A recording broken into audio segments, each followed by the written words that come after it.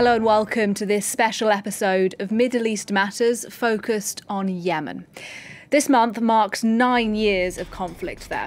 And coming up, we'll head to Marib to meet just a few of the millions of Yemenis displaced by the fighting. We'll look at hopes of a meaningful ceasefire, and we'll also report on Yemen's cultural heritage at risk. Now, it is sometimes called a forgotten war. Fighting in Yemen has killed hundreds of thousands.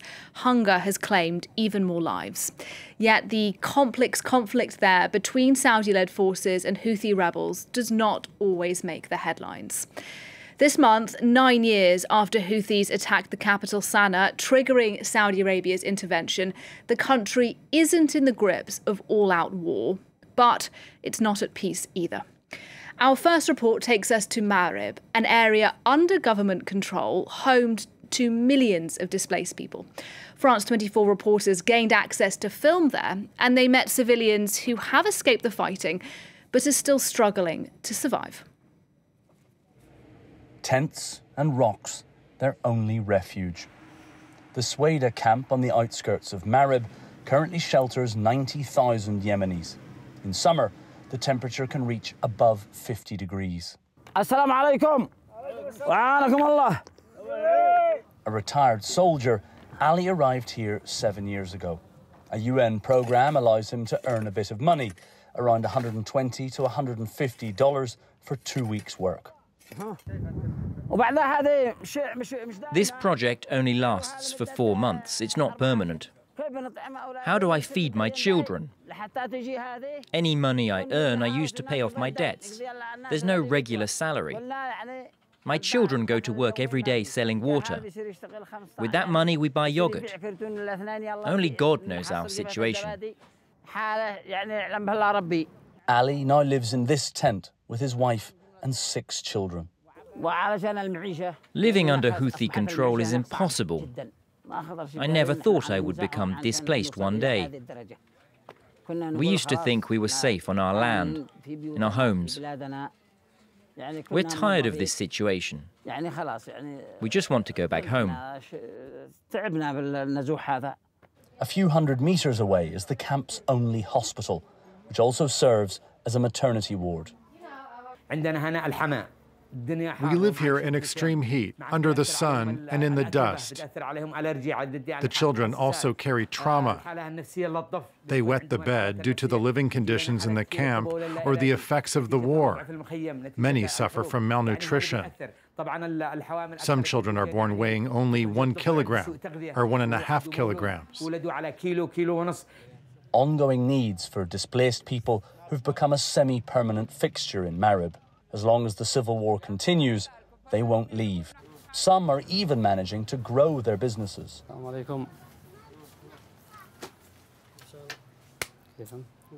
Displaced from Sanaa, Mohammed imports fabric from India to sell to the city's wealthier residents. The war's affected transportation. Now we struggle to find it. If I have a container in Aden that I need to bring to Marib, it costs me a fortune. For example, a container that costs $30,000, you have to pay an additional $10,000 to get it here. It's badly affecting us. These high prices are due to internal transportation. In the past, there were no checkpoints. We just paid import taxes.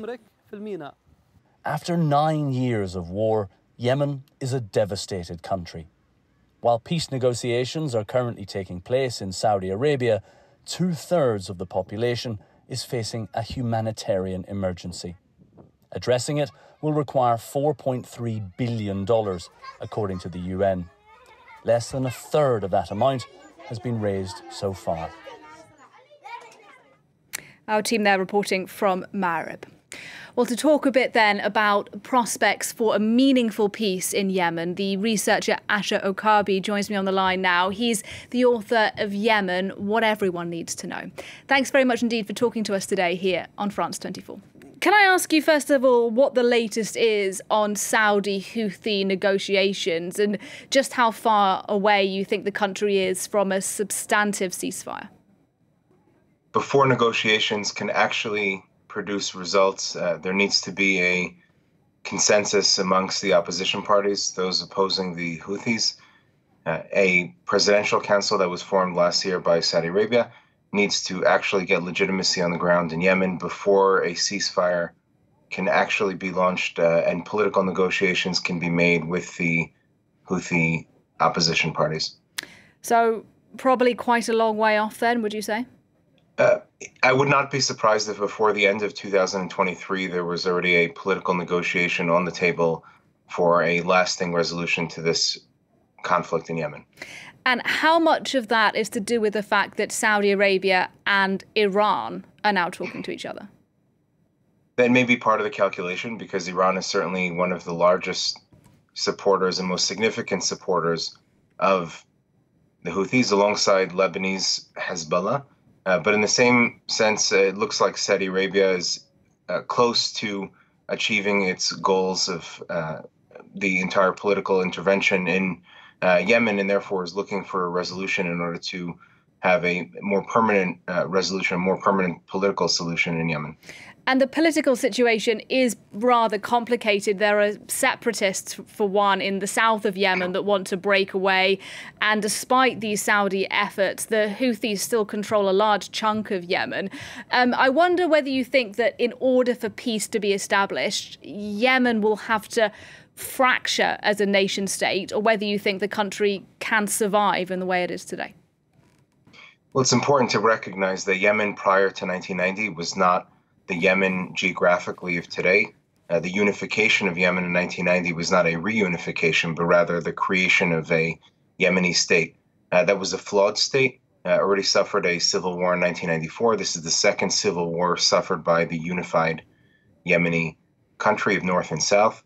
So therefore, fractured state would not necessarily be an unexpected result. At the same time, what is more likely to emerge is a federalist state, one with a loosely controlled central government and several decentralized states or decentralized provinces around the country, at least 3 of them.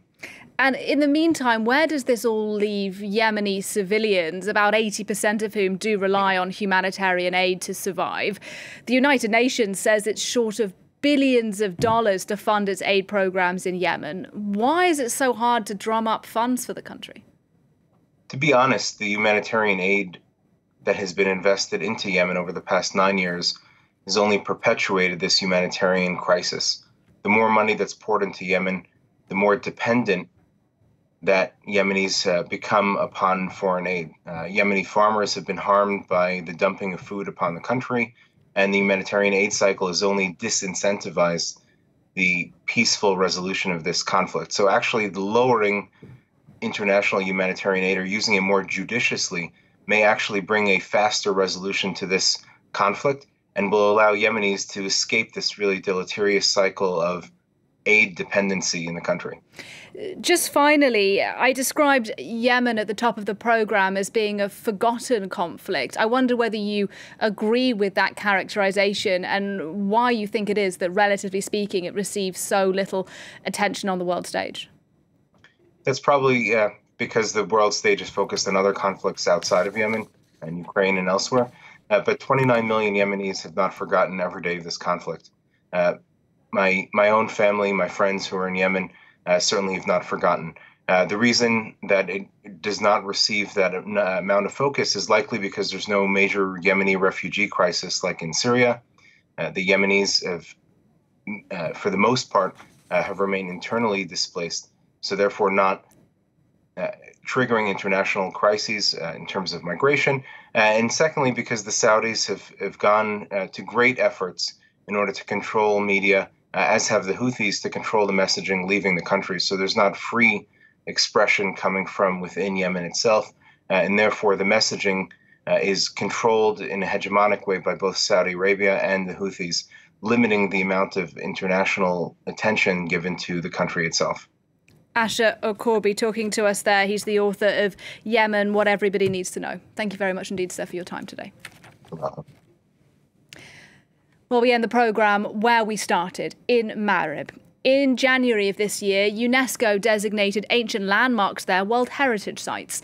In pre-Islamic times, they were known as Saba or Sheba. But amid the conflict, could the temple of the famous Queen of Sheba now be under threat? Our correspondents there have this report. These remains are nearly 3,000 years old. The Temple of Bilqis, the Arabic name for the legendary Queen of Sheba, was once the political centre of a kingdom that stretched from Ethiopia to the eastern part of present-day Yemen. Today, displaced people from the 8-year-long civil war come to visit this historic site. For us, Marib is a refuge, like a mother who protects us all. Here we've found safety and security, and it's a blessing. Thanks to God, we can relax. In this war-torn country, it's the Bedouins who guard this ancient temple. This place is extremely important because it's an ancient historical site. It represents our ancient civilization, that of the Kingdom of Sheba, and we're very proud of it. There are lots of these sites in Yemen, but there's no money to preserve them. 2 kilometers away, another similar temple. Both were listed as UNESCO World Heritage Sites back in January. And although the Houthi rebels who reject Yemen's pre-Islamic heritage are only a few kilometers away from Marib, the custodian of these sites remains defiant. Whether it's the Houthis or whoever else, we won't let anyone destroy our heritage. They will remain, whatever the circumstances. We will protect them with our lives, down to the last stone. For millennia, this unique site has survived war after war. In Marib, they're hoping this one will be the last.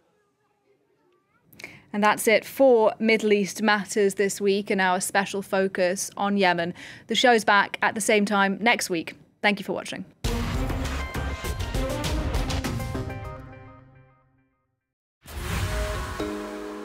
Con alegría siempre. Me gusta Francia 24 horas porque nos enteramos de las noticias de Europa, de América Latina y de todos lados. Nos gusta mucho la cultura francesa. The world is ever changing. The news doesn't wait. That's why at France 24, we'll always be there to help make sense of world events. For the best international coverage, 24 hours a day, no matter what, France 24 is with you everywhere, all the time. Liberté, égalité, actualité.